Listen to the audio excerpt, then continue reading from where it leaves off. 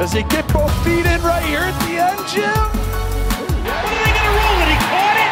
Touchdown. He did what? He did what? He runs to the 50. He runs to the 40.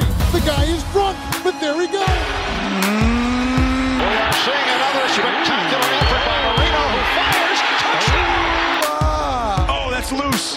Allen steps up. Jumps over the defenders to pick up the first. Says a prayer. Stop it! Oh, please. What a catch! That's insane. That's insane. The game's final play is a Wilson lob to the end zone, which is fought for by Tate with Jennings simultaneous. Who has it? Who they give it to? Touchdown!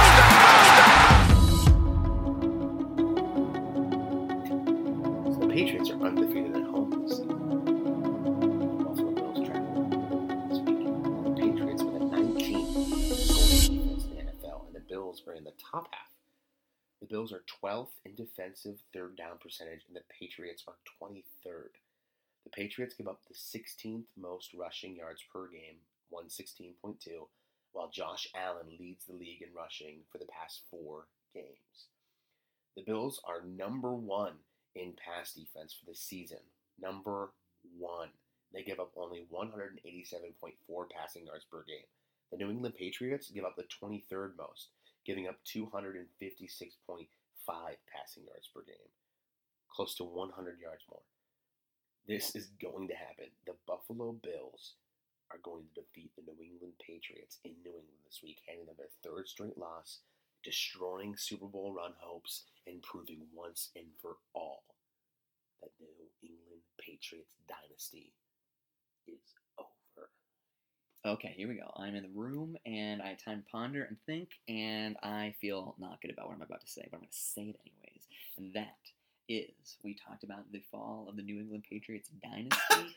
Well, it continues. This week in Gillette Stadium, the Buffalo Bills are going to go in against their vaunted rival, Tom Brady. I think this defense is going to rattle them.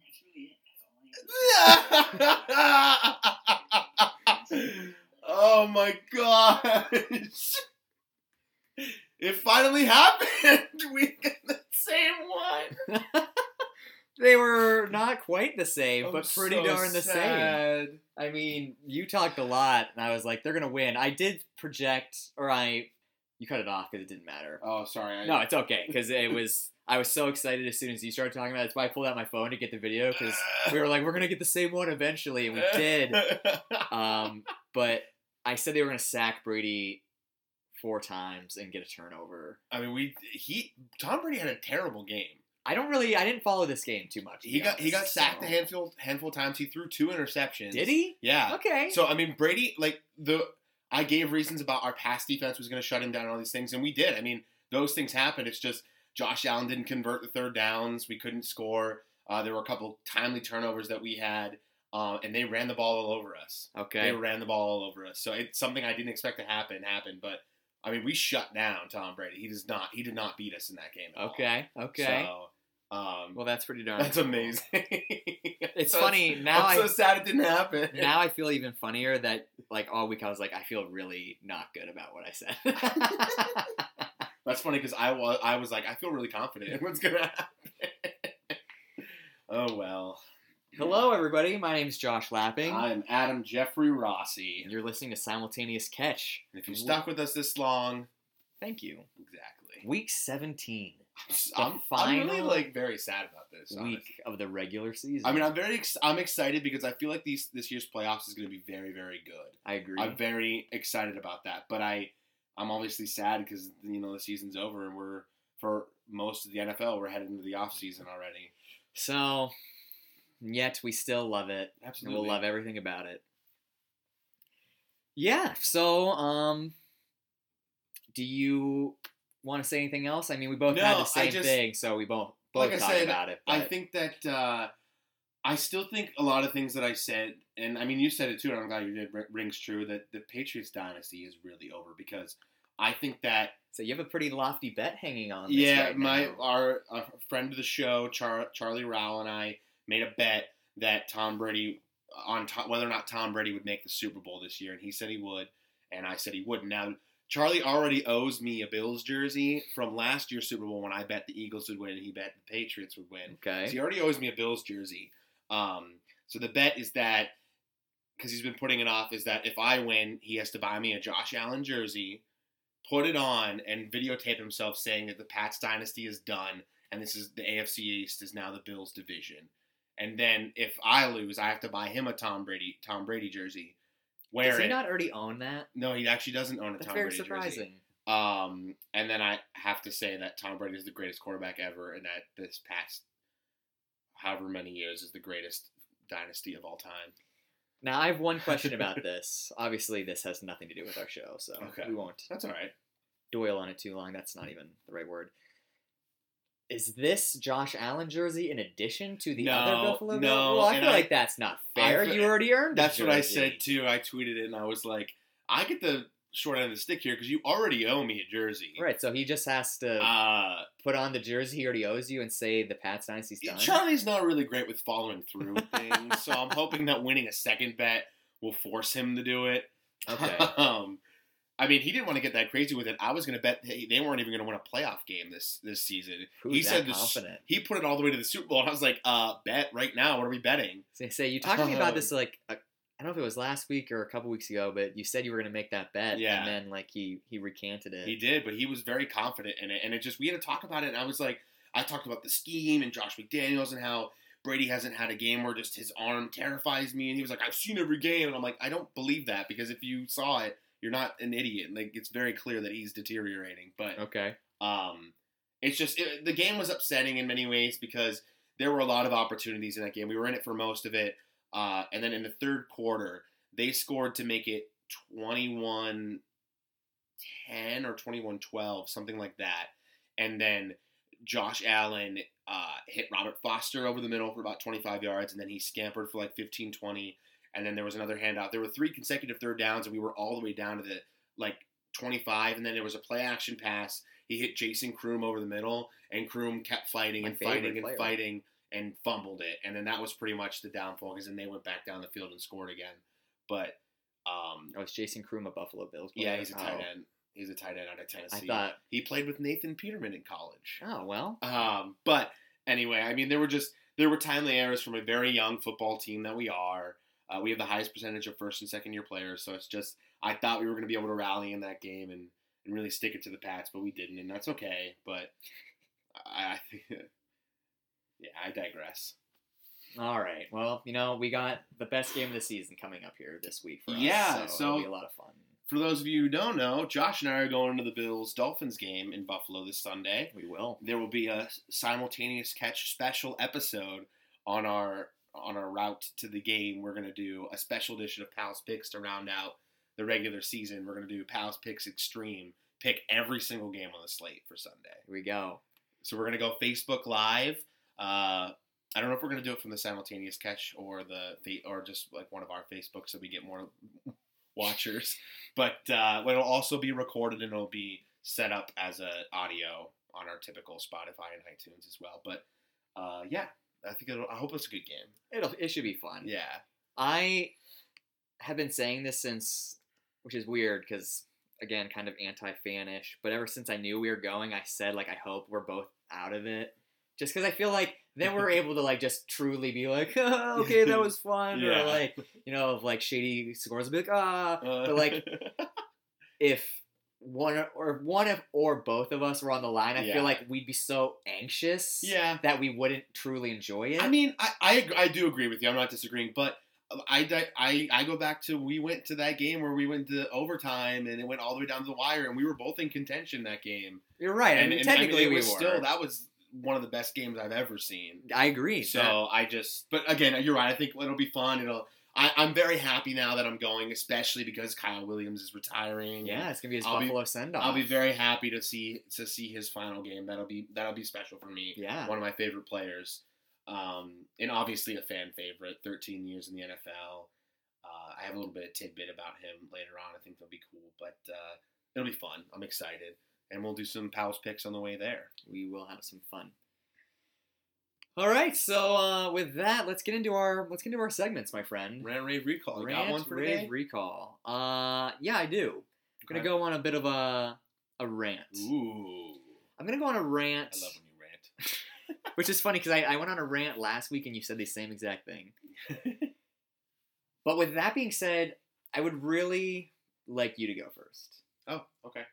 Well, I will go first, and I think we kind of talked about this last week because I have been all over the place with the AFC North, and I was just recalling everything with them.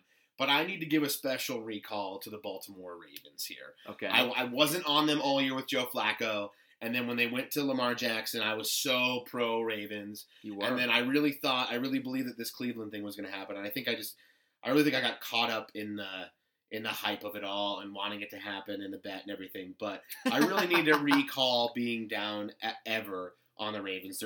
They're a very great football team. They're solid in all phases, and I wanted to play this really cool. It's a 20-second clip from when the Ravens played the Chargers, and it's a mic up of Lamar Jackson, Joe Flacco, and Robert Griffin III. And I think that this is a little bit of a rave about the two, Robert Griffin III and Joe Flacco. Two guys in different stages of their career, but they're veteran quarterbacks who really, Joe is a Super Bowl MVP, and really this could have been RG3's chance to come back and really show the world that he could be a quarterback again in the NFL. And they have really handled this whole situation with a lot of class, and I think that needs to be pointed out in a league and in a world that is becoming more and more selfish. I think that we need to point out when guys take a step back. And I just wanted to play this little audio clip, and I think it's one of my favorite videos ever. It's 20 seconds long. I just love the way they talk to Lamar in this. Okay.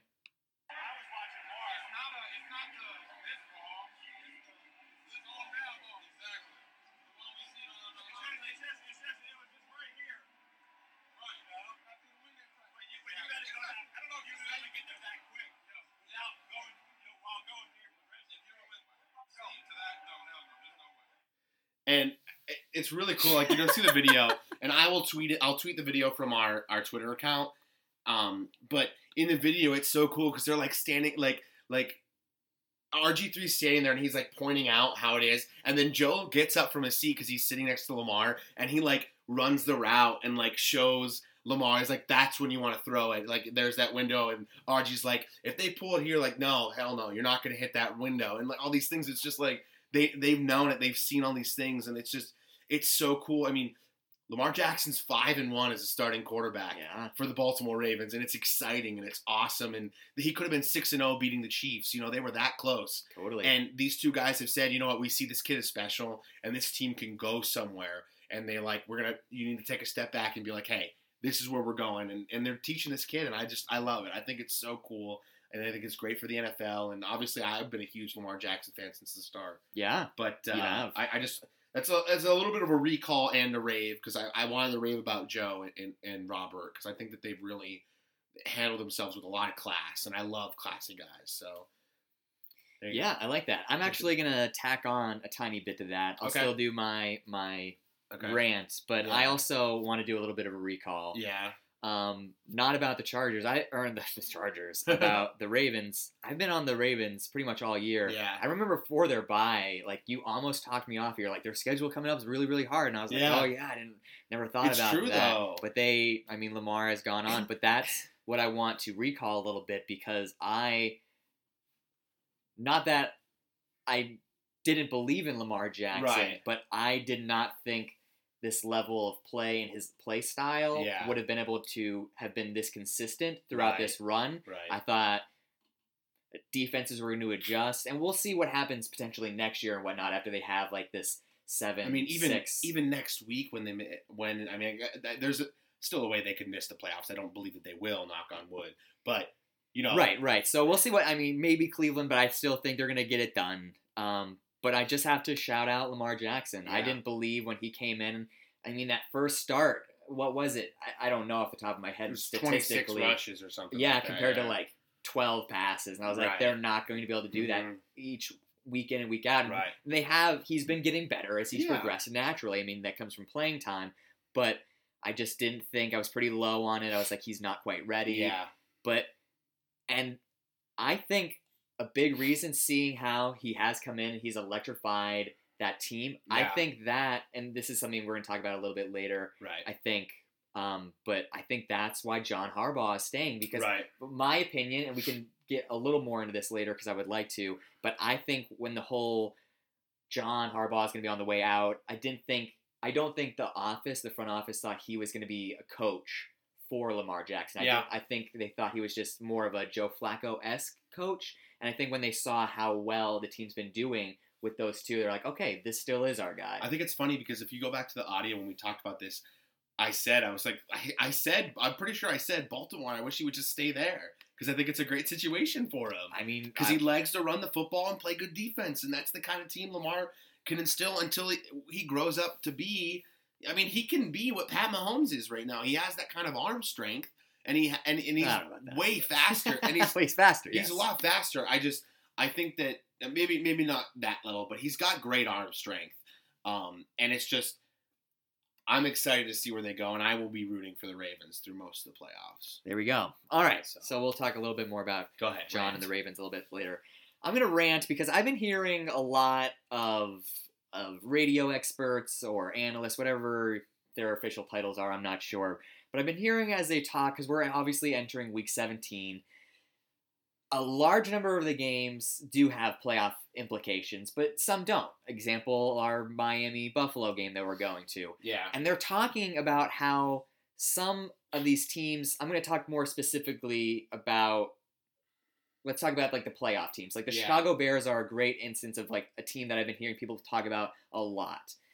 Because they could move into the number 2 seed, or they can stay where they are with 3, depending on what happens. So all these games, these times have been moved around, so it's more kind of difficult to scoreboard watch, if you will. Now, teams are obviously going to be doing that. They'll have somebody up somewhere in the stadiums taking notice of all those things. But I hate how people are talking about like the Chicago Bears being an instance of like, they're not going to go out and try. They know where they are. St. Louis. Wow. LA is going to have to just lay down, and they're not going to care to lose this game, and they're going to crush it, so Nagy's going to pull his guys out. I think that's so ridiculous. Yeah. First of all, even if it was true, let's pretend that Chicago couldn't even get the 2nd seed. Right. I think it's ridiculous to go into a game saying, like, we're going to sleep on it. Now, this is completely different for an instance like the New Orleans Saints because they have number 1 locked up. There's nothing to gain any which way. Yeah. But even if Chicago does lose this game, Minnesota's coming back the following week. Right. You're not going to be like, you know what, we don't care about this. It bothers me. I don't know why it bothers me so much that they're talking about how players shouldn't care because I think they should always care. I agree. That I don't know why I got so worked up when I heard people talking about this. And maybe it's because I've been hearing it so consistently through the week. Yeah. Maybe if I heard it once, I'd be like, oh, that's dumb. But people keep talking about it like it's such this surefire thing, and I think that's ridiculous. I will say this, because we don't really need to dwell on this topic a lot because I agree with pretty much everything you said. I just want to say I do think that most of the players always care and still care. I think it's more the analysts looking at it from the couch and being like, well, why would you care about this game? But I think a lot of these players are prideful, and I will say this, momentum is not a fake thing in the NFL. There are teams every year that win their last game huge or rattle off a couple wins, and then next season they come right back and they keep going, and everybody goes, whoa, and they carry that with them. So all these games do matter in different ways. But I agree with you on all of that, so I don't really want to dwell too much. But yeah, good, I like it. So, talking about things that matter and games that matter, the Pittsburgh Steelers are on the outside looking in right now. They are. And unfortunately, it's not entirely because of one Juju Smith-Schuster. I got it right this time. Remember last week I was tripping all over his name? No, I don't remember that. No? I don't. But regardless, anyway, Juju Smith-Schuster, for those of you who didn't watch the game against the Saints, it was a back-and-forth contest. The Steelers had many opportunities to put it away, but they never capitalized. Near the end of the game, they had a chance to tie it up with a field goal, and Juju Smith-Schuster made a catch to put them in range and fumbled it, and that was the end of the game. And I went to his credit, he took it on the chin. He went to his press conference. He posted afterwards. He said, "It's all on me. I understand that I lost that game. I will be better." And I appreciate that level of maturity from such a young receiver. For sure. Especially from a young receiver that we all love because he's such a character. Everybody loves Juju because he's so much fun and he interacts with the fans through Twitter. You know how he tweeted the week before the Saints game. He was like, it's a big game. Everything's on the line. So you know I'll be there to win your fantasy leagues and all this stuff. Like, you know, he's so engaging. And when his bike was stolen in his rookie year, there was like the search for Juju's bike and he like went around downtown Pittsburgh. And so he's this engaging guy and people love him as fans and his character. But I love the maturity level that he was able to grasp being that fun-loving guy, being able to take a step back and say, you know, this is on me. I need to be better, even though I don't agree with that. It's not his fault. You know, when it comes down to a moment like that, okay, you can pinpoint it. But at the same time, you know, should they have faked the punt? Should they have gone for it another time? You know, there were plays that were left on the field by Ben and other players. But regardless, I wanted to talk a little bit about Juju and maybe a little bit about the Steelers, too, being on the outside looking in. Obviously I know it happened. Right. Now, is Juju taking heat for this, or? I don't think I think most people have looked at it and said, okay, yeah, he screwed up. If he makes that catch and holds it, they go into overtime. Sure. But I think most people are looking at it as like, that's not the only reason they lost. Well, it's definitely not the only reason. But also, obviously we know that Juju Smith-Schuster fumbled the football, and that cost the team. Right. But, this sounds a little counteractive in a way, because I don't think it's his fault. You're right, you listed all these things that they could have done. Right. But mistakes like that happen, unfortunately, and now to have it happen in Week 16 in such a pivotal moment in game, that really stinks. But that was just a good play by the defense. That wasn't like Juju, like, holding the ball like a loaf of bread, being sloppy with it. That was just, he had it. It was just a great play on the football, and he lost it. Yeah. There were, 2 Saints on him? Yeah, he was tackled by one Saint when he bent him back a little bit. And somebody else came in and hit the ball. It popped up, and the other guy was Johnny on the spot. There's almost nothing you can do about that. Yeah. So you're right. I'm glad you did say it's not his fault, because but it is. You're completely correct about all the accolades you showered on him, because last year he was the youngest player in the NFL. Right. Now, obviously, it's his second year, but I was really high on Juju coming into the year. You were like, maybe, kind of. But, I think he's definitely stepped up into that role. Right. I don't follow you on Twitter, or I don't remember how I did see this at one point, but I saw you post, you're like, Juju is the number 1 best receiver on that team. I'm pretty sure he is. You could definitely make that debate. So, although Antonio Brown has shown up in a big way lately. He did have a great game. He did have a great game against the Saints. I love Juju, and I always have. I feel for the kid, and I can call him the kid now because we're both 5 years older than him. But he's 21 now. Thank God. You can go to Carson Street in downtown Pittsburgh. I'll buy you a beer, Juju. It's just the other thing that I think people are forgetting here, and I think this is a reason why a lot of more intelligent Steeler fans haven't been giving him heat, is that the field goal would have only tied the game, and Chris Boswell was suspect all year. They just cut him and signed the new kicker this week. He was placed on IR. Or was he? Yes. But regardless, what I'm saying is that he was shaky all year. Yeah. There was no guarantee he makes the kick that would send them into overtime. There's no guarantee they win in overtime. An extremely funny meme on NFL memes. Oh, yeah? Where, I don't know if you follow NFL memes. I think they're funny most of the time. Sometimes they're just stupid. But it was a picture of Boswell's face. He's like, oh, I'm glad Juju fumbled. I was getting nervous. I was like, I bet he was. Being like, oh man, it's going to come down to my leg. But now they need to win, and they need some help from the Cleveland Browns. Yeah, so the irony is so I think it's fun. Awesome. But who knows, last year, Cincy played spoiler to the Baltimore Ravens. I don't think it's impossible to do it again. They don't have Andy Dalton or AJ Green or Tyler Boyd who caught that pass. But, who I watched that. knows? I watched that video a couple days ago again, and I still teared up about it. I think it'll always make me emotional. That's good. And that's nice. It'll always make me happy, and because I was having a really bad day, and I was just scrolling through Twitter, and somebody tweeted, for you Steeler fans who think that a Baltimore upset can't happen Week 17 to send you to the playoffs, here's this, and it was cool. So.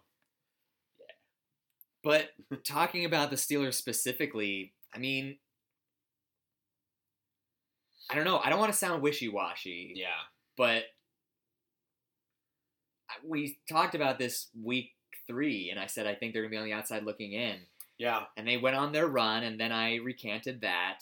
I mean, they were 1-2-1, and they won 5 straight. Which is no, 6 straight, because they were 7-2-1 at one point. Extremely impressive. And now they're 1-4 in the last 5 games.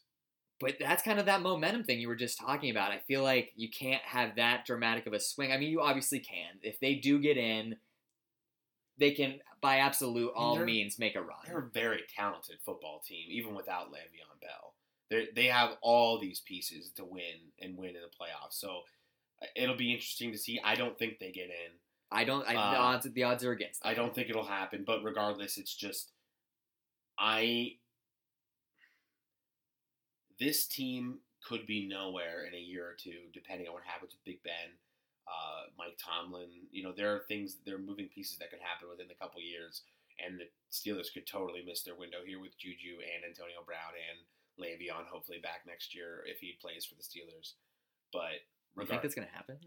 I don't know. He said he wanted to play for Pittsburgh. Oh, well, obviously that'll be a big topic in the offseason, but we'll see what happens. It's just I don't think they make it this year, and I'll be very intrigued to see how they go in the offseason. So, right. I would believe they would make it if Baltimore didn't have so much on the line. If Baltimore was out, I'd be like, yeah, right, totally.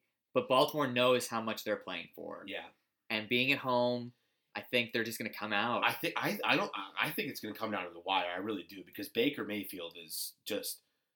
Baker said something really awesome to the press. I should bring it up a little bit later, maybe if I can find it. But they asked him a question about it was really funny. I don't know if you saw this, but they asked him about first of all, they asked him about staring down Hugh Jackson in the Cincy game. Yeah. And he was like, why were you staring down Hugh? And he goes, what?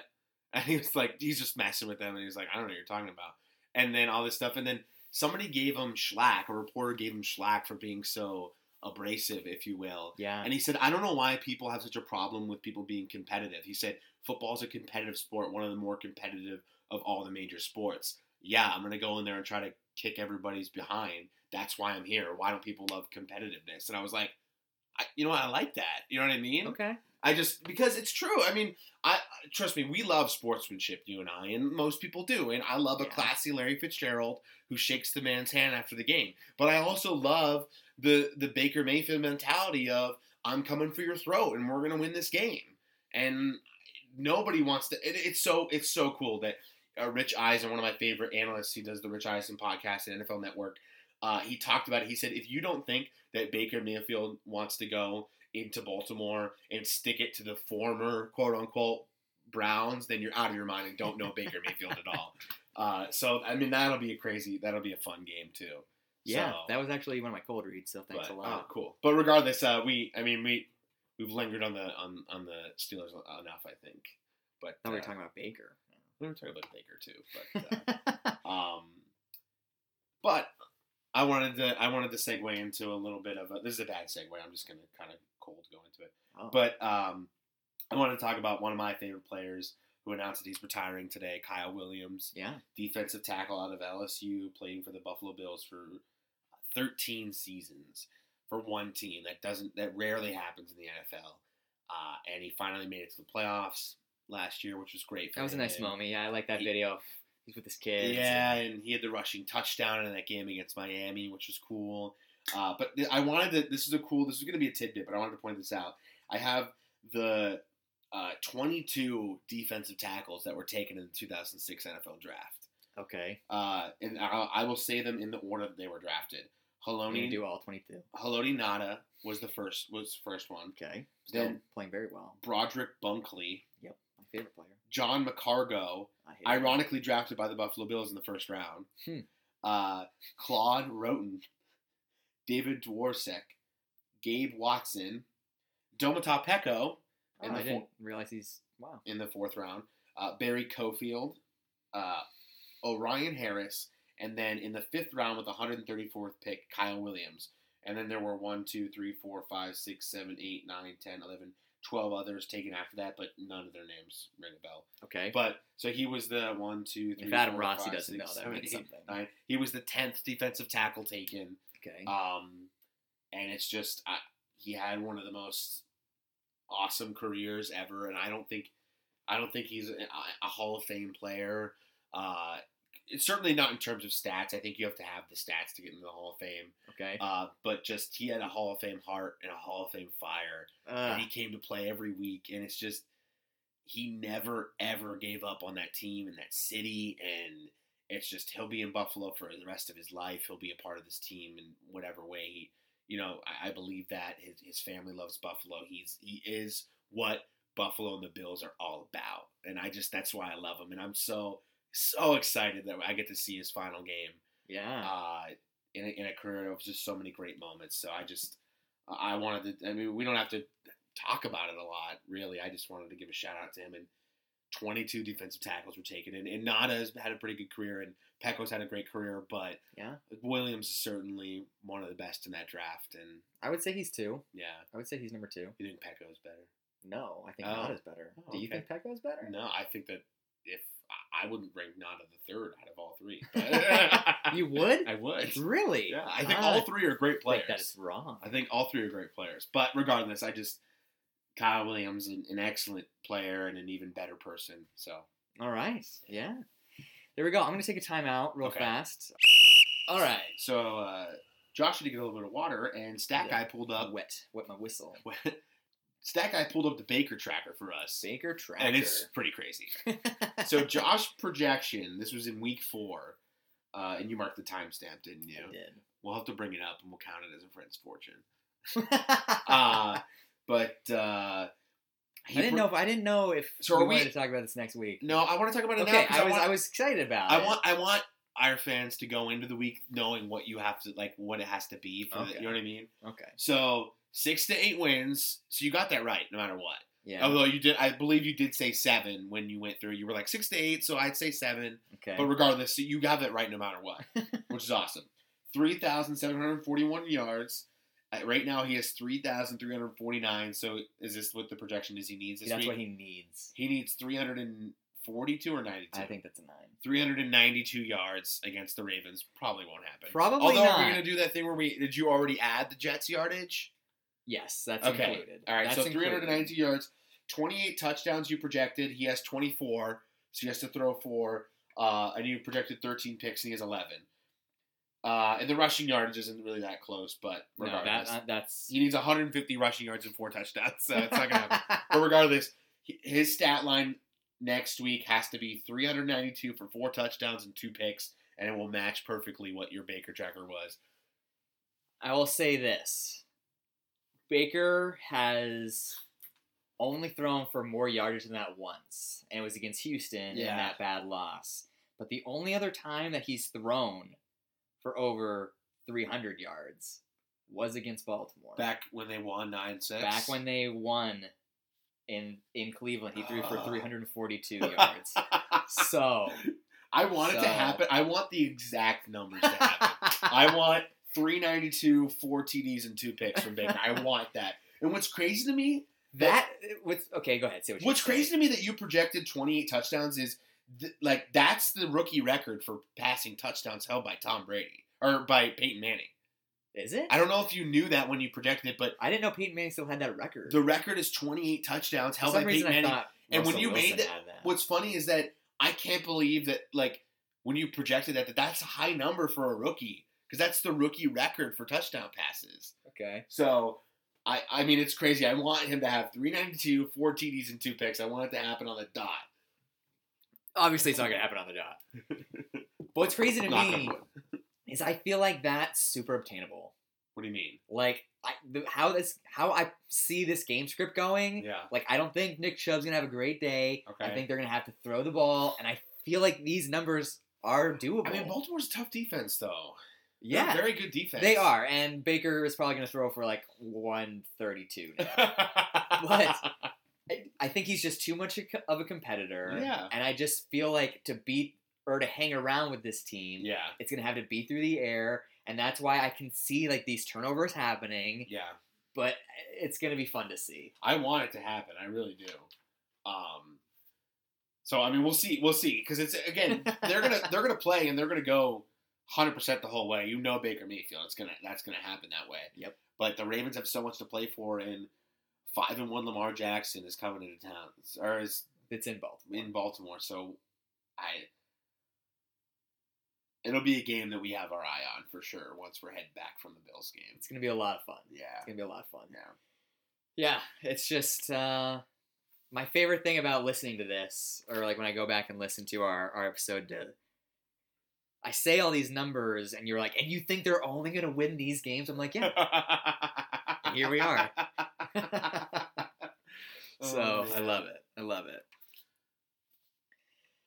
Yes. And you nailed the wins. I mean, like I said, 6-8, they have 7, and even if they win, it's still 8. So you nailed it. And that's something I was wishy-washy on a lot of things this year, being like, you know what, I think kind of following the trends and whatnot and seeing what's happening, but I've always been extremely consistent on the Browns. Yeah. Even like when it was sounding negative, when you're like, they're going to win the division, I was like, no, they're not. But I've just been like, this is what I think they are, and it's a huge improvement, and I believe in them. Just this was the step they needed to take. 2 things went wrong for the North right now, is that Baltimore beat LA. Yeah. And Pittsburgh beat New England. But if those 2 things hadn't happened, they'd be in the spot right now to win in the end. But I did not think Baltimore was going to beat LA, but I did think Pittsburgh was going to beat New England. But regardless, speaking of Pittsburgh beating New England, let's talk about the race for the top seeds. Yeah. Because I can't remember a time where the only seed that's locked up right now is the number 1 overall in the NFC, and that's the Saints. Yeah. Every other seed in every other conference division is open. Theoretically. Which is insane. Right. Like, I don't remember a time where it was this wide open, because there's a scenario where neither the Chiefs and the Patriots are the 1 and 2 seed. Because it could be the Chargers and the Texans. Yeah. There's a scenario where the Rams are not the 2 seed, and it's the Bears. Yep. So there's all these different, scenarios that could happen. And the other really cool thing that I want to say is there's only one division wrapped up in the AFC. And the Patriots clinched their division. The Chiefs, the AFC West, Chiefs, Chargers still open. The South, between the Texans, Colts, and Titans, all 3 of those teams can still win the division. The Ravens and the Steelers with the North. So, like, all of those divisions are still up for grabs, which is so cool. I just think it's so fun. Obviously, in the NFC, the Cowboys, the Bears, the Rams, and the Saints have wrapped up their divisions. So, not as exciting. But it was so dismissive. I mean, just seeing your face, and you're like, I mean, it's not as exciting in terms of division, but there's still a lot of movement that can happen there, because the Bears can move up to 2. The Seahawks could drop to 6. So there are things that could happen. Yeah. And obviously Philly can get in there if Minnesota loses. So yeah, let's talk about things being really wide open and how we think things will shape up. Obviously, I want to delve into this conversation, but it made me think when you were saying I haven't seen things this wide open in terms of seeding and whatnot, and that's absolutely correct. I haven't, since I've been watching football, I don't think I've gone into a playoff, well, just call it season or playoff time, run, whatever you want to call it, with everything being so wide open. Yeah. I don't think I've seen, like, usually, like, it's the Patriots, and you're like, well, they're going to be around for the championship game. Yeah. But even the Saints, and I will say, and I talked to you about this last week, and was talking about why you were confident. I'm still confident, but there's parts of me that are worried, and even the game against Pittsburgh, I still feel expose those flaws a little bit. Yeah.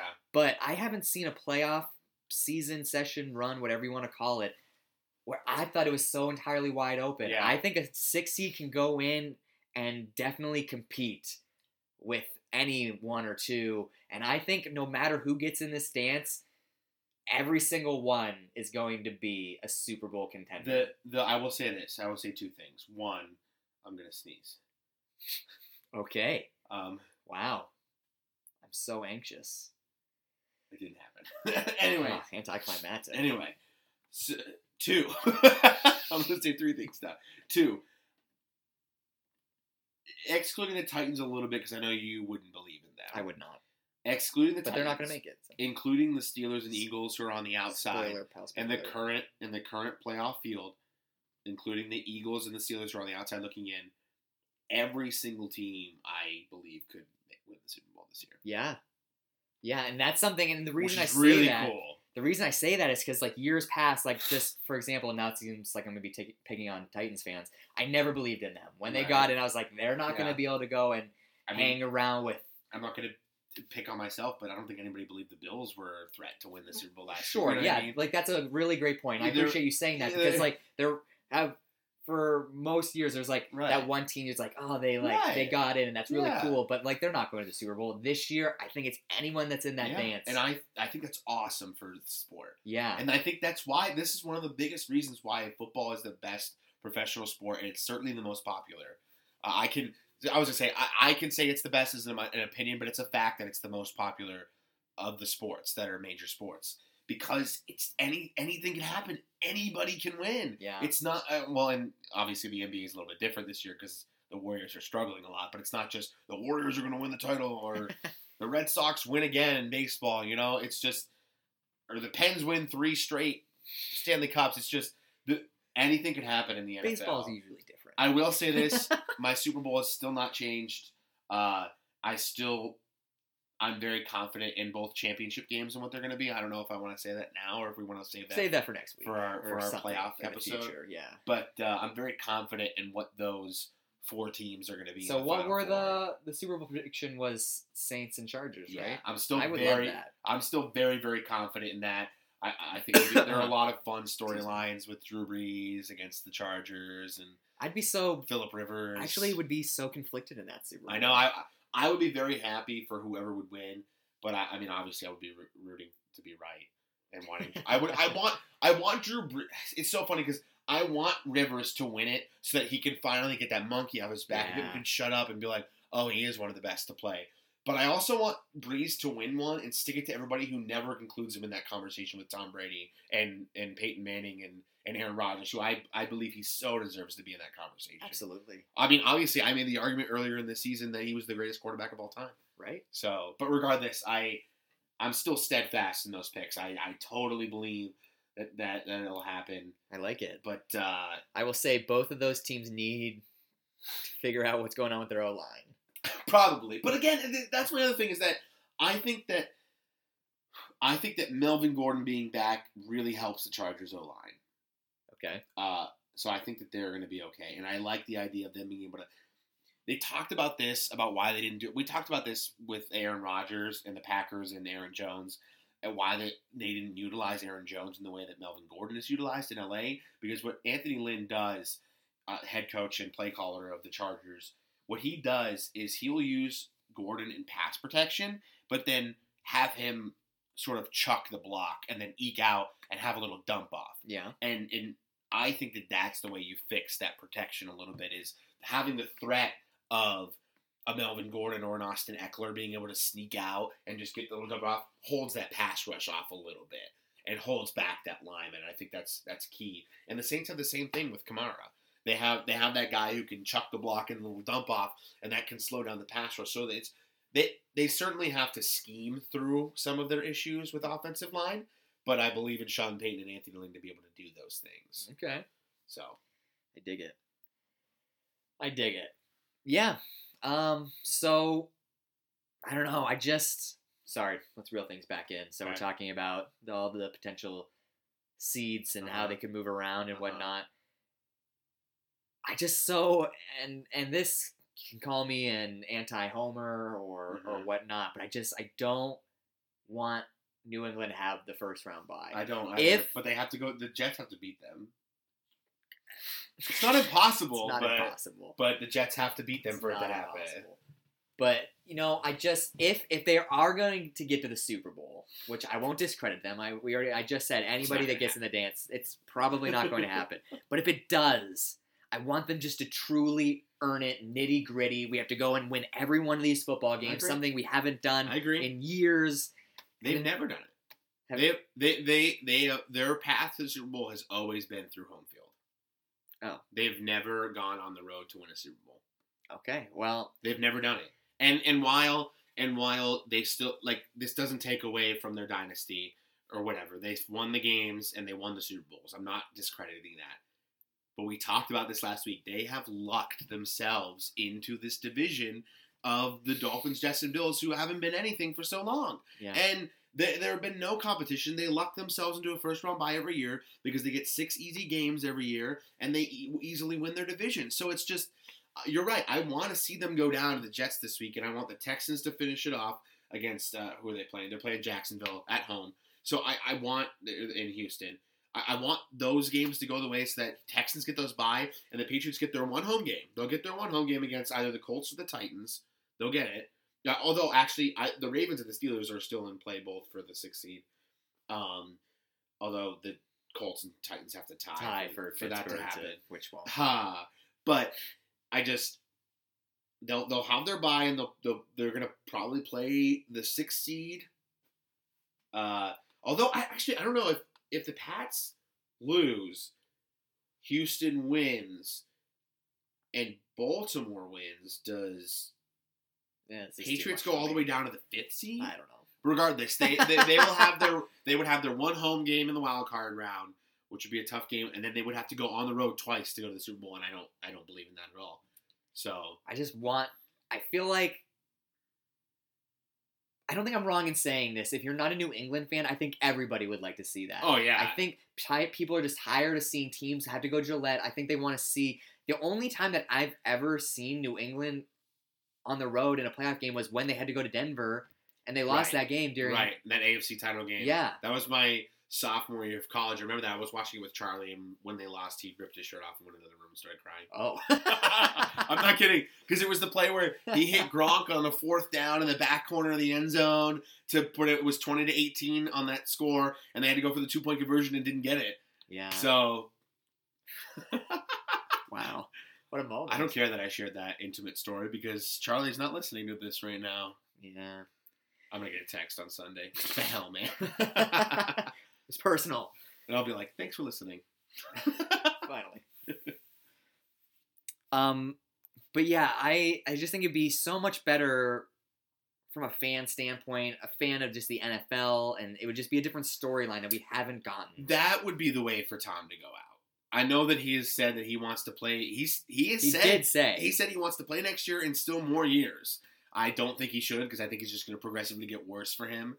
But that would be the way for him to go out, to finally do it on the road and through tough battles and tough tests and go there and stick it to whoever comes out of the NFC, who if any of these teams do, it'll be a tough challenge for him and win it and go out. Although I don't see it happening. Even if they have that first round bye, I don't think they would get, you know what I mean? Because they're not going to be the number 1 overall seed. So it's possible. Is it? No, it's not. Yes, it is because they have the tiebreaker over Kansas City. It is possible. Oh, so that sucks because I kind of want Kansas City to lose so that LA can get the bye. But if Kansas City loses and LA wins and New England wins, New England is still the 2 seed. Okay, right. LA would still because have LA would have 1. They would be 12-4. Right. And the Pats would be 11-5. But still, regardless, I just if everything went the way I wanted to, the Chiefs would lose, the Chargers would win, the Pats would lose, and the Texans would win, so that it would be Chargers, Texans with a first round buys. That'd be so fun. But I don't think it'll happen. That is also a lot. Yeah. Regardless, yes. I don't think much will change with the seeding, honestly. I think that it's you don't believe in the Titans. I do. I'm kind of wavering right now on the pick for that game. Say, is that that's the pick spoiler that's the one. Right now? No, I'm not saying anything right now. I think I'm wavering with it. But that's the only seed that I see possibly changing. The rest I think is fine. Okay. I think it's going to stay the way it is. But let's switch gears and talk about the NFC for a couple of minutes. And like I said, most of these teams are locked up. The only teams that can swap are the 6 seed between the Eagles and the Vikings. Well, 2 and 3 can theoretically swap. No, I mean that like. Oh, you mean like the picture's set? Like a team comes out and one comes in. That's the only thing that can change. But it's gonna happen. It's gonna happen. I agree. Everything is set for Philadelphia to be in right now. Because Chicago's going to play the full game and they're going to play all their I guys. hope they do. And they're going to. I mean, I'm gonna look so. I dumb do on my not rants. believe in Minnesota at all to go into Chicago. And I love Kirk Cousins, but I don't believe in that at all. Yeah. It's just the Chicago's going to win, and I feel bad for Kirk and Minnesota. I hope they get to reload, but they're going to go. This is bad for Minnesota though, because next year Detroit's going to be a lot better. The Packers are going to be a lot better. Hopefully, like this is their shot to make it. I think they're finally, because they've won the division once or twice in the last few years, and they've been in the playoffs consistently, and they made the title game. This might be the end of the Vikings' run for a little bit here. This is how fickle the NFL is. It changes so quickly.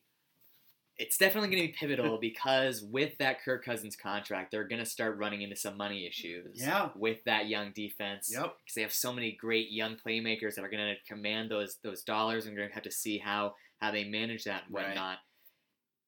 This isn't a cold read, but it's a question for you. Okay. I guess it could be a cold read if we want it to be. But is there a player in the NFL going into Week 17 with more pressure on their shoulders than Kirk Cousins? Oh, no. God, no. There's not a soul.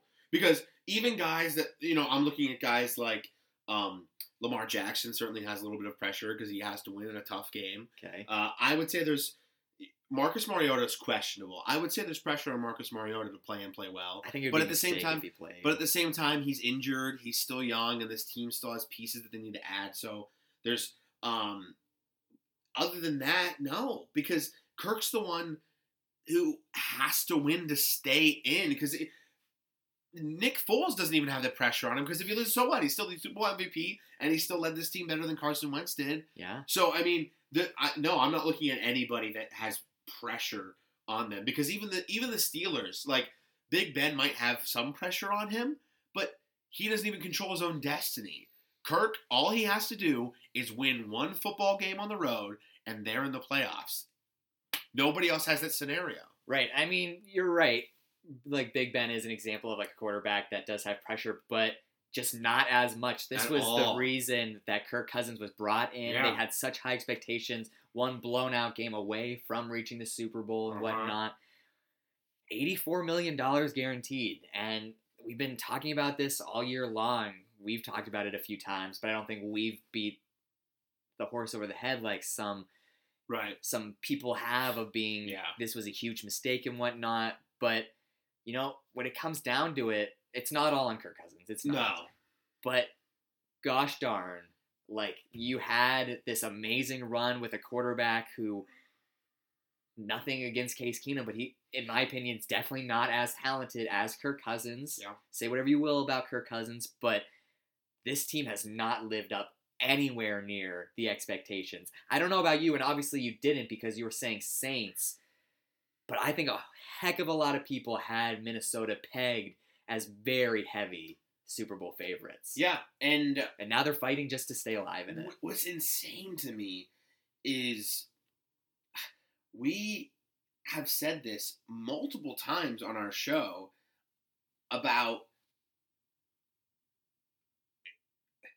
we've said for multiple different games on this show that we've said, quote, this is the game that you bought Kirk Cousins for. Yeah. We've said that 3 or 4 different times, and he's lost those games 3 or 4 different times. Yeah. So, I mean, they did win the big one.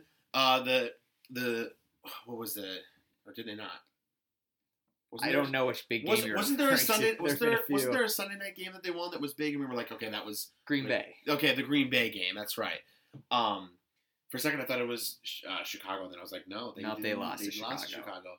But again, like we have said many times, and I'm looking at my computer right now because I'm trying to bring up the stats on this. But we've said so many times, this is why you got Kirk Cousins.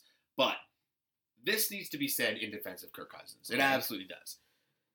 4,166 yards, 70% completion percentage, 29 touchdowns, 10 interceptions. He's played great football. I mean, there are times in big moments where he has crumbled.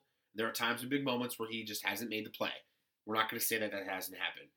But I will pay $84 guaranteed million for that quarterback every year. Wow. I will pay that money. And if I can't put the team around him, or coach the team around him enough, then that is on me and not my quarterback that I paid money for. Okay. I will pay the money for those stats. And I think that a lot of privileged fans are the ones that are attacking Kirk Cousins because I had to live through Buffalo's disgusting, Hoth, frozen land of a planet of quarterbacks for Buffalo for so many years. I know what ineptitude looks at a quarterback. Kirk Cousins is a far cry from it. So I think that Minnesota fans and other people who have been privileged enough to have good quarterback play need to calm down a little bit because Kirk is playing some very good football for most of the season. Sure. I'll disagree with you.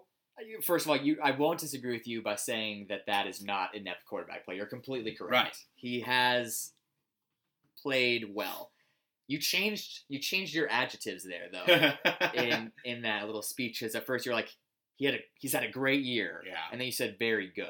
Okay. I agree with you on very good. Okay. I won't say great because I think that's a perfect description of the year though. is that I would say great and then back off a little bit, or you would say very good and maybe, I think that's what it is. I think he's had moments of greatness all year, but then he's had moments of pretty good and moments of okay, you know. Right. So, but as a whole, and that's why I'm going to say very good because statistics-wise, yeah, really pretty darn solid. Yeah. But statistics have obviously gotten you to where this record is. We could be looking on the outside if the cards don't fall our way. And it's those big moments, and that's the reason why week 1 we talked about leadership. Yeah. And I think those are the moments that you prove those things, and you prove that you're this franchise stone quarterback. A quarterback that I've always been down on, that I've never been the biggest fan of, and I know you disagree with me, is Matt Stafford. Matt Stafford is one of those, if you go look at his statistics, he had those years of 5,000 yards, and, I mean, he has been a little bit turnover, but I don't think it's never been egregious. It's never been 27 picks or anything like that, like Eli once. I don't know why I said that. That was an attack on Eli that didn't need to be had. But he's never really gotten the team there. And so while you're like, I'll pay for these statistics, I'll pay $84 million for those, I was like, no, I won't. I won't do that. I think, you deliver it in those big moments. And that's why I'll say he had a very good year. Not great. I will say this, another word of defense of Kirk Cousins. He has taken 36 sacks this year. That's the 11th most in the NFL. There are only 3 quarterbacks above him that are in the playoffs. Okay. Can you name them? I know Mahomes is one, isn't he? No. Oh, really? I thought. No. Well, it's not Breeze. Mm-mm. That are definitely in the playoffs. Mm-hmm. I don't think Goff's been hit that much. Nope. Well, he's actually below. He's one below. He was sacked 33 times. Interesting. Yeah. Okay. I feel like Phillip Rivers gotten sacked like 16 times in the last 2 games. So he's below Goff. Really? 32. Well, like 16 of those been like the last 2 weeks. So that scared the crap out of me. What is that? My phone's making an emergency call. That scared the crap out of me. I was like, oh my God. We're dead. Anyway. That's definitely, I don't know. This shouldn't be that hard. You said there were 3? There are 3. I mean, there's only like 4 playoff One's teams. in the AFC and 2 are in the NFC. I mean, I've already eliminated like 4 of them, so I have to say like Russell's one of them. Russell is one of them. Russell is the 6th most. He's taken 45 sacks.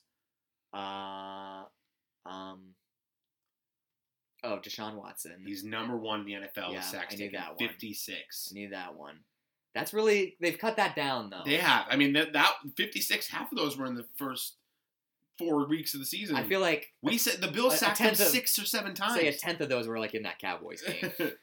And ironically, number 2 is Dak Prescott with 52 sacks. Oh, see, that would not have been my guess. Like I said, is that, again, there are a lot of factors that go into this. But that being said, he's taken a lot of hits. But we knew that coming in. We knew if you addressed one weak spot on that team, I would have said the offensive line. But again, that was the problem last year. I feel like they did nothing to fix it. I'm just saying all these other teams are not even like, 3rd is Aaron Rodgers. They're not even close to the playoffs. He's tied with Derek Carr, not even close. Eli Manning, not close. Marcus Mariota, who has a shot, Matt Ryan, not even close. Matthew Stafford, not even close. Josh Rosen. You know, like, all these quarterbacks are being sacked so much, and they're not even close to the playoffs. And, you know what I mean? So I'm just saying that I think that there's something to be said about, yes, he has all these weapons, and yes, he has this great defense, but he's not the only one who hasn't shown up in big moments, because that Vikings defense has not shown up in key moments at certain points. The Chicago Bears stuck it to the Vikings. Like, their Vikings defense did not really stop Minnesota, Minnesota's defense did not stop Chicago. They did not. So the reason that they lost the game was not his fault. The reason that the Vikings lost against the Rams on Thursday night, not Kirk Cousins' fault. He threw for over 400 and 4 touchdowns. You know, the reason that they lost, that they tied against Green Bay was not Kirk Cousins' fault. So, I mean, there are games that are pivotal that they would have already clinched everything so far.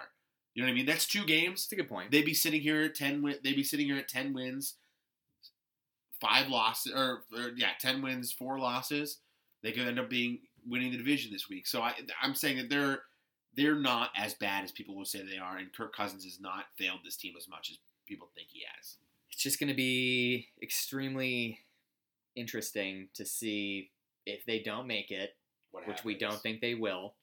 I don't think either of us think they will. No, I don't. I feel bad. I kind of wish they would, but there's going to be a ton of people calling for Kirk Cousins' head. And I think a lot of those people need to cool it, because who are you going to get? I mean, I agree. You know what I mean? I agree. Who are you going to get?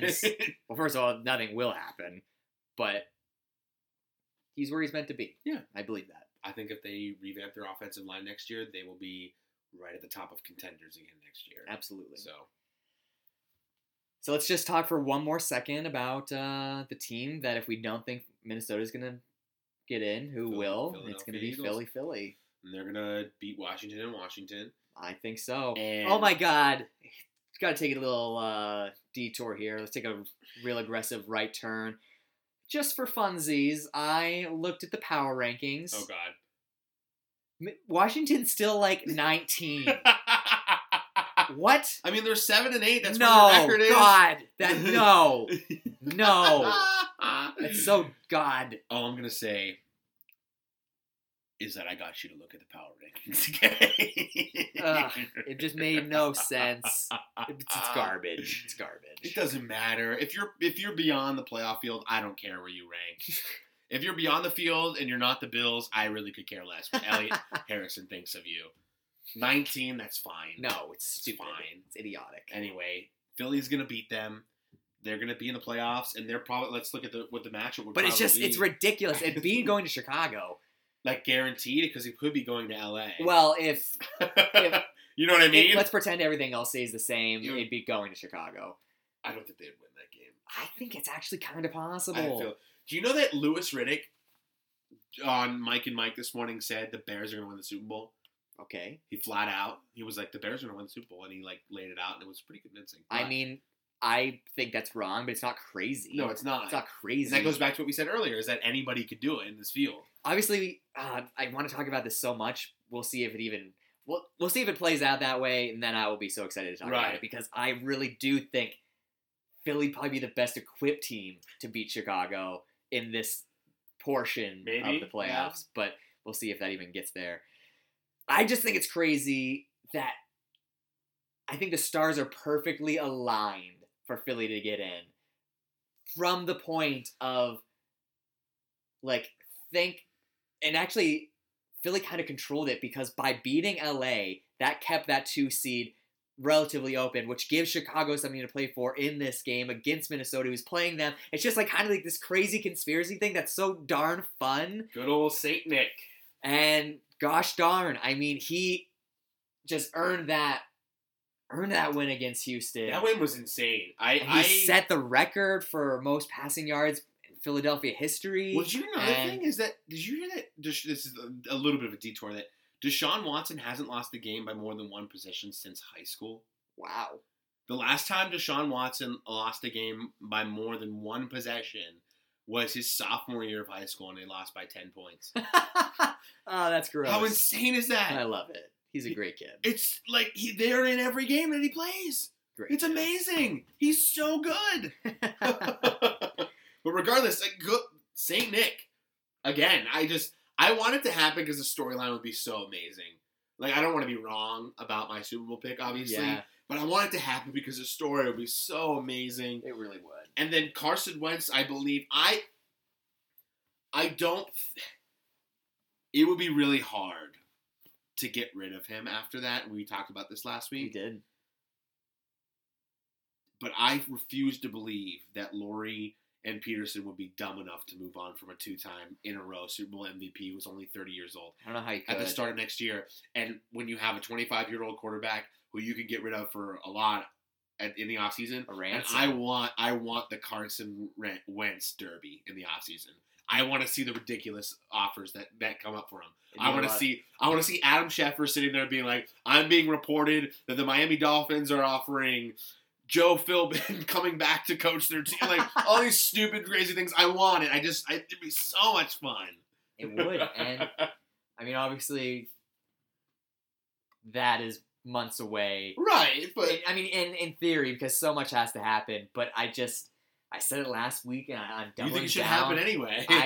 I don't think it's crazy. I don't think it is either. And we believe that they're going to win and get in. So we're assuming that would happen.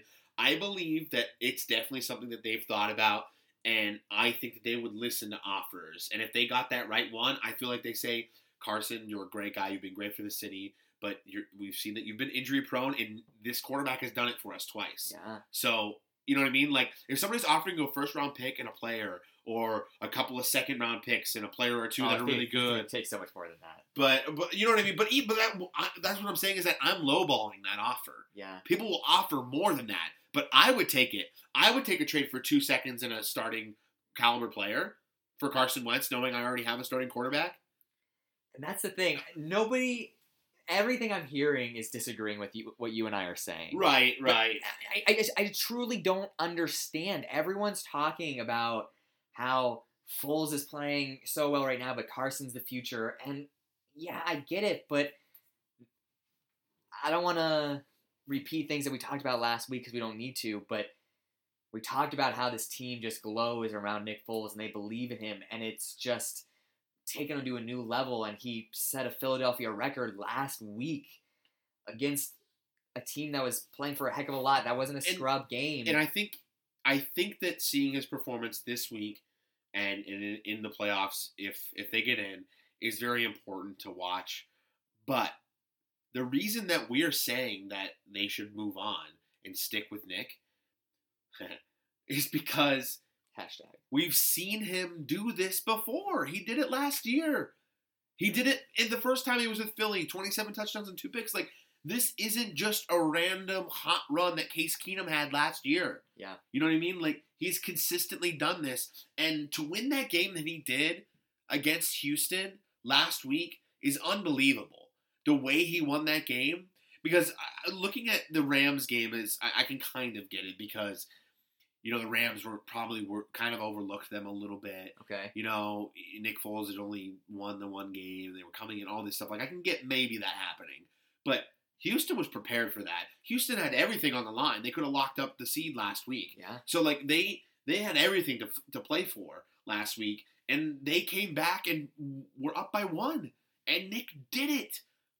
Not only did he do it, he went down in the opposite end zone, had to take a play off, and came back and finished it. It's just... Yeah, took that big hit. He took a huge hit, came back, and just... You know, obviously Zach Ertz is wide open, but to make the throw on the sideline while you're getting hit again after you'd already been knocked out, I can't begin to describe how hard that is. It's just... It's insane. It's so awesome. It's so much fun. One thing that bothers me, I keep hearing people talk about one of the biggest reasons why you don't get rid of Wentz is because you did that King's ransom trade to get him. But I feel like... Oh, yeah, that's right. I forgot about that. I feel like Philly's already recovered from that. It's They're not... I mean, in terms of physically, yeah, they don't have any picks given up this year from the Wentz trade. They were already replenished. Right, so why everyone's be like, you just made like this gigantic trade, you can't do that. I mean, that was 3 coming up on 4 years ago. Right. And I am a big believer in, especially in the NFL, about living in the moment.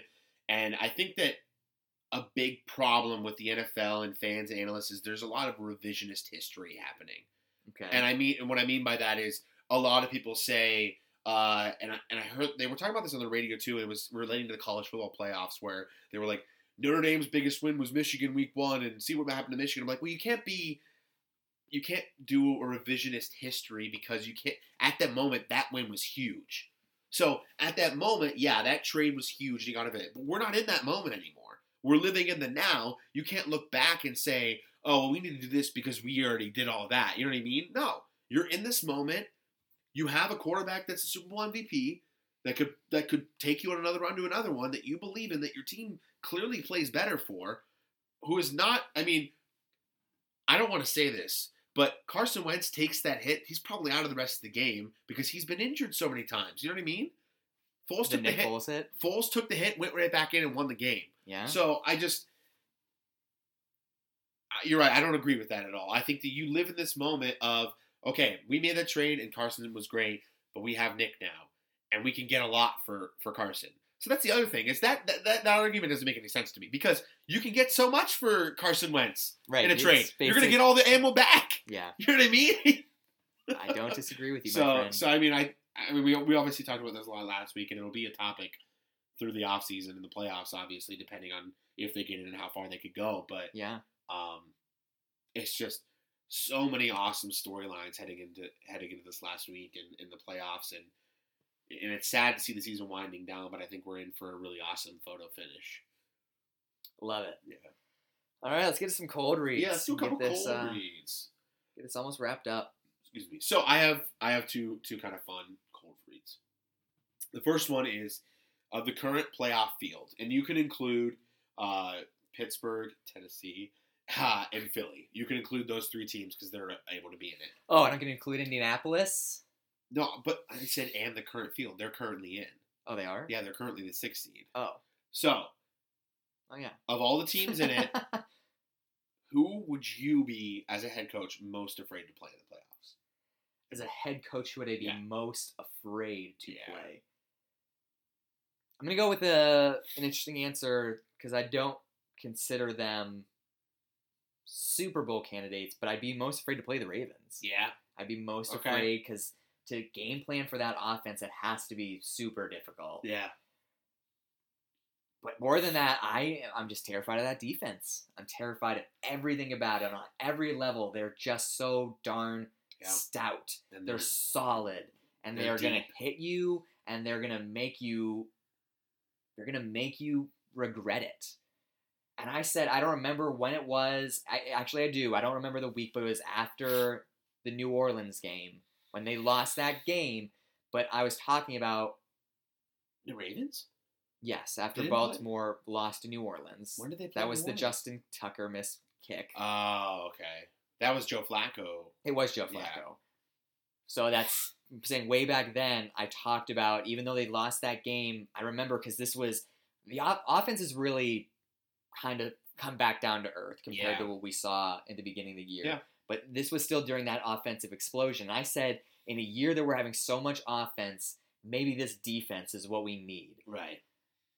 And I like I said earlier on the episode, I really started backing off of the Ravens. I wasn't talking about them as much. But, man, that I'd be terrified to play them. I will say this real quick, and we'll move on to the next cold read about the Ravens, because we talk about their defense enough, but I don't think we talk about their offense enough. Their offense is very dangerous, and it's scary, and I think that it is tailor-made for playoff football because of the running, but also because of this. Everything is ramped up in the playoffs. Everything. Everybody shoots out quicker and explodes harder. And that is perfect for Lamar Jackson read option because that defensive end doesn't want to be disciplined. He wants to shoot out and make that tackle. Yeah. Lamar pulls it, and he's gone for 30 yards. And I think that I don't think anybody's going to be thinking about that because every defensive lineman wants to shoot out and make that play, especially in the playoffs. And they want to be so hyped and go for it. And all it takes is a little sleight of hand that Lamar is so good at to pull it, and he's gone. You give him that 1 inch, that one little moment of hesitation, no matter who you are as a defensive lineman, and Lamar Jackson is off to the races. And if they make the playoffs, which I believe we're pretty confident that they will, I think that they definitely win their first game, if not win a game or two. I agree. So I'm glad that was your answer. Second question. I misspelled his name, Bridgewater, instead of Bridgewater. But I want to talk about Teddy Bridgewater for a sec. Bridgewater's my favorite. Teddy Bridgewater, he's going to start for the Saints this weekend. We'll get a glimpse, full game action. Where should Teddy Bridgewater go, and how good would that team be adding him? I don't think Teddy Bridgewater should go anywhere. You think he should stay in New Orleans? Yes. Okay. I think that for both parties. Sean Payton loves Taysom Hill. He does, but I think Taysom Hill's still a project. I think he's still, and I think Sean Payton would love to continue using him as a gimmick quarterback versus his every down quarterback. Right. First of all, and I really wish we'd had the podcast going in the offseason, because when they made the trade, I texted you about it, and I was like, that was stupid. They shouldn't have done that. They gave up way too much, and I still believe that. The third round pick. That's just so much for a player that was, for all intents and purposes, insurance. Mm-hmm. And so, as the organization, you gave up a lot to get this guy, who you obviously believe in. He's a good quarterback, and we both like Teddy Bridgewater. Yeah. And I think Teddy... I don't know why I was thinking so long of how to say that, because it's not like a profound thought. I think his best bet of being successful is to also stay in New Orleans as a player perspective.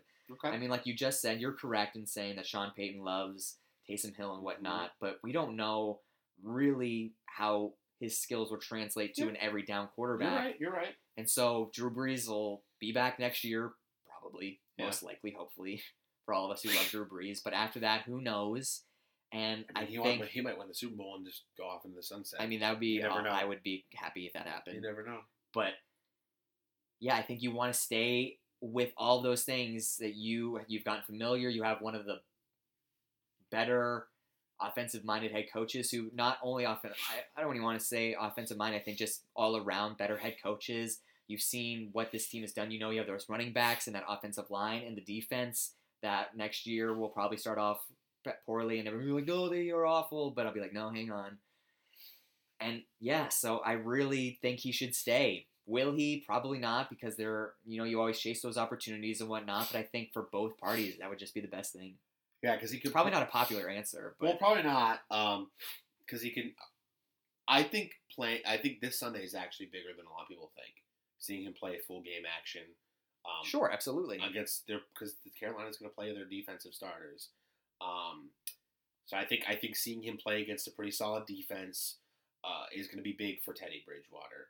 But if he plays well and he doesn't fall flat on his face, a lot of teams are going to throw a lot of money at Teddy Bridgewater to get him to come. And it's just going to be a matter of, what does Teddy want? He's not that young anymore. He's like 26, 27. Yeah. So I say that as I'm 25. But in terms of obviously in terms of the NFL, he's not as young as he used to be, obviously. But a lot of teams are going to throw a lot of money at him. I think Jacksonville would be in play. That would be my pick. If you like New Orleans, you can't say New Orleans. I would pick Jacksonville because they have the offensive line that I think Teddy needs. I think Miami would be willing to throw a lot of money at him. I think that would be a mistake. I think Tampa Bay would be willing to throw a lot of money at him. I think that'd be a mistake too. Jameis. I don't think their protection schemes are good for Teddy. Washington, maybe Denver.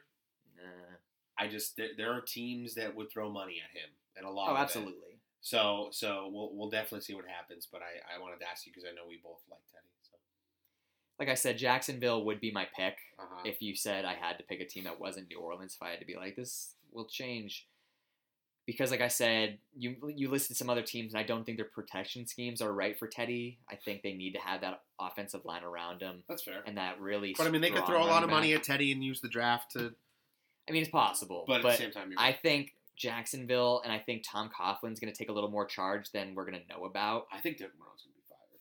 I mean, it's definitely possible, but I think they're going to want the complete opposite of Blake Bortles. Yeah. And so they're going to become more of a West Coast offense. Real quick, get it out. Timing, and that's Teddy. So they have some good wide receivers to do that with, and so I think that's true. That would be the best schematic fit if he didn't stay in New Orleans. Good answer.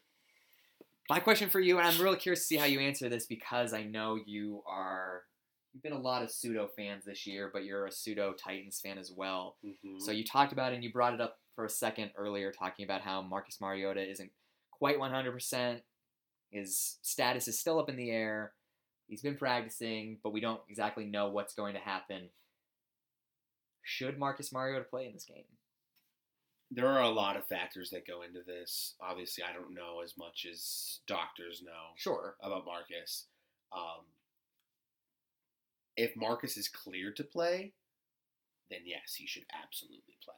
Because as well as Blaine Gabbert played, because he played pretty well, it was still against Washington, who doesn't have a bad defense. They're an okay defense.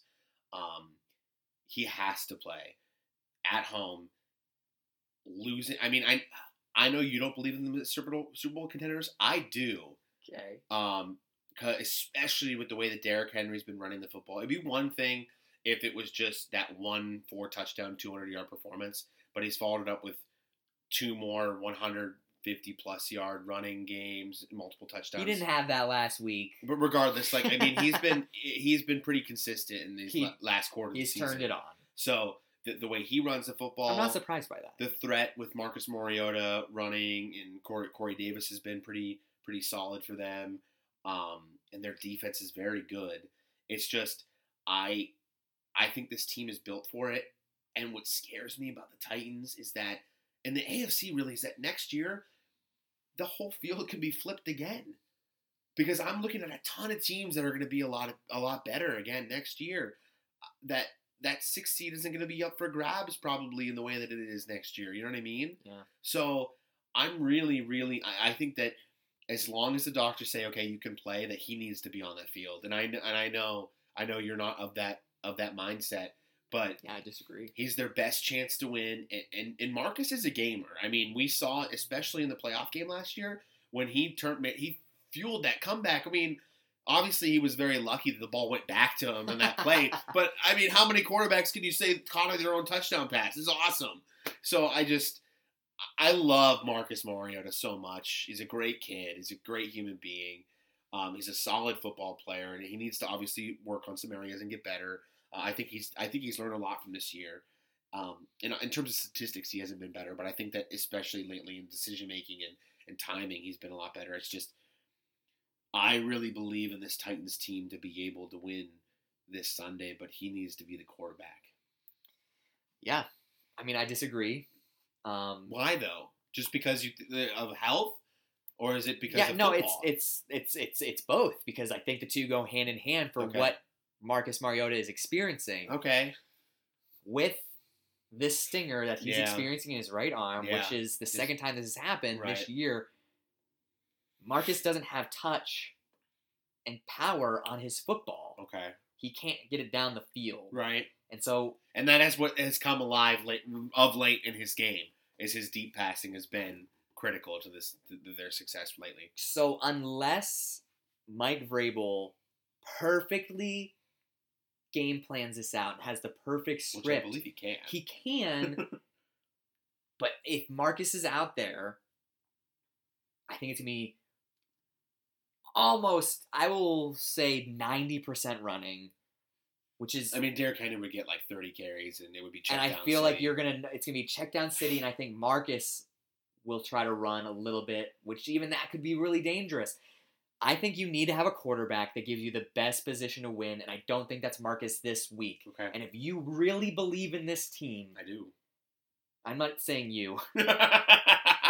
If you as an organization, as a head coach, as your staff really believe in this team, then you think you're going to get it done with some serviceable quarterback play, which Blaine Gabbert has shown he can do. He's not a bad quarterback. He's not amazing, but he's not a bad quarterback. And you know it's going to be done on the legs of Derrick Henry anyways.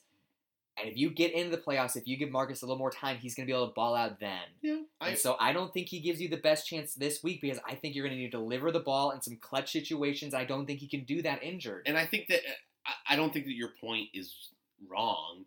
Or no, I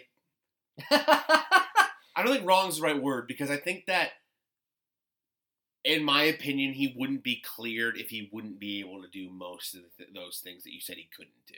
You know what I mean? Okay. I feel like the doctors would be like, if like he can get hurt if he's gonna try to like air this out downfield, or if he just gets tapped on that, he's not gonna go in. Then I think that the doctors wouldn't clear him.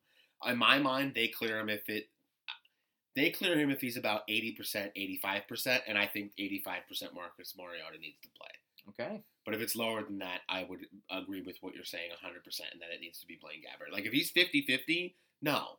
You need to hold him back because he's going to get hurt. But if he is like 75, 85%, which I believe it's kind of where it's trending because he is only questionable. I see the report today, and it said he was questionable. But I heard this, and this made me smile because I feel like this would be like our opposite spectrums. Okay. The report is that Marcus practiced today. Yeah. And he threw, this is what they said on the radio, this is like our reporter, he threw a deep ball. Okay. Like, that's like, that was the goal. He threw a deep ball. He threw a deep ball. Marcus practiced today, and he completed a deep pass. So, like, people on the radio, they're like, so? And that's so me. I agree 100%. Who cares if you threw a deep ball in practice? It's completely different. I mean, I agree. I thought you'd be like, oh, no, he's fine then. No, I thought you were saying... he can do it. I thought you were saying that would be you as a coach to be like, just leak that he threw a deep pass. See what happens. Let him know. And I would be like, tell him he completed every single pass. He threw a 70-yard deep ball, and he's ready to go. But yeah, I don't know. We'll see what happens. I hope that he is healthy enough and that he does play, because I want it to be a great game. I want it to come down to the wire, and I want these two teams to show that, like, we've come a long way with these rookie head coaches, and we're solid football teams. You know, I want that battle because it's a playoff game Sunday night. Yeah. And I give a little shout out, a little crushing it to the Sunday Night Football, which, I mean, we don't really like it as much as the other ones because we don't like Collinsworth that much. And I'm really sad that it's not. I've been waiting all day for Sunday night, the theme song with Carrie Underwood. That's been a big deal for you. But a little shout out, crushing it to Sunday Night Football for this past handful of years. They've gotten these play-in games, and most of the time they do get these play-in games, and I think that's great for fans to have the playoffs start a week early. You know, I think that's a lot of fun. So, yeah. Yeah. Okay, so we're down to the wire. Yeah. I want to do a crushing it. Okay. And it's gonna be super embarrassing because I can't remember how to say his last name now. Mm-hmm. So who was Carolina's quarterback last week? Taylor Heinicke. Taylor Heinicke. I was gonna say like Higginby. I want to say crushing to him. I don't know if did you see the post game? I did not. Well, because he got knocked out of the game Yeah. and he came back and played, and now he's on IR, which stinks. And they're starting a rookie this coming week. So it'll be Teddy versus some other person. But this is something that I know if you'd seen it, you would have talked about it, you would have appreciated it as much as I did, because he got emotional when asked, like, why'd you come back in? Yeah. And he's like, you know, I've been waiting for this my entire life, and, like, I had my shot, and I was going to go out and play, and I was going to be there for those guys. Yeah. Like, you saw him getting, like, choked up. And, like, that's really all it was. I mean, but it was just really nice, and it was just neat to see, because, like, you think about, like, you obviously know, like, the NFL stars, like, you know the Odell Beckhams and the Aaron Rodgers and the Tom Brady's, but, like, there are so many players you don't know about, and, like, they work so hard to get that shot. Yeah. And then, like, just think about, like, your wildest dream coming true, and you're like, okay, you're the You guy. get to start an NFL game. So, I just thought it was really tough. cool. You're right. I mean, it's tough. And he didn't play that bad. No, he had rookie to rookie first touchdown connection. But you just hope that he's not a rookie, but he's not. No, they said rookie to rookie. I mean, that it was his first pass. career start, but this is his third year in the league. Oh well, then the announcer said that wrong. But regardless, taking away from the point, yeah, you're right. I think that's huge, and I mean, that's football. I mean, even at the high school level, that's what it's like. Guys wait their chance. I mean, I only played a full one season in high school, but the whole year you sit there and you wait for your coach to look you in the eyes and be like, "You're up, kid." Yeah. And it's just to get through every level and to move from high school to college to the NFL to the preseason to backup quarterback to getting your shot is a lot, and then to get hurt and be like, we're putting you on IR and you may have just lost your shot, you know what I mean, is rough. So you feel for Heinicke, but a good kid, and I'm glad that you pointed that moment out. So I'm going to make a new challenge for us. Okay. I propose we don't do a Friend's Fortune today. we do it when we do our live. Yes. Okay. And I propose that we have to make it specifically the game we're going The Buffalo to. game? Yes. How are we gonna plug our ears? We'll do it like when we park and you can get out I of was the gonna car. say because you're gonna be driving. Well, I don't want to plug your ears. I mean, we'll have to flip-flop it. Yeah. Okay. So we're winding down the episode here. It's it still ended up being an hour and a half. Yes. So We're supposed to be somewhere in 1 minute. That's okay. So we're gonna go Facebook Live, probably from my personal Facebook, this Sunday on our way to the football game. And we're going to do Pal's Picks Extreme. I believe you're ahead by 1. I'm up by 1. Josh is up by because you 1 lost your game. quote-unquote garbage games. But regardless, we're going to go live. We're going to pick the entire slate for Week 17 to round out Pal's Picks for the regular season. It'll be a lot of fun. And we'll obviously talk about every game a little bit in depth because we'll have a long ride. We will record the episode's audio as well, and we'll put it onto our simultaneous catch as a special episode. But we want to thank you for being here with us for the season. It's been a lot of fun. Obviously, we have a lot left to go for the regular season, and we'll be here in the off season. But thank you. Heck yeah, thank you guys so much. And don't forget, we still have that bet that Adam lost. So if you guys have some song suggestions, you just let us know. There's a lot of bets that Adam lost. Definitely. Demaryius Thomas is on IR too. Yep, so I won that so one. I owe you a case of Cherry Pepsi.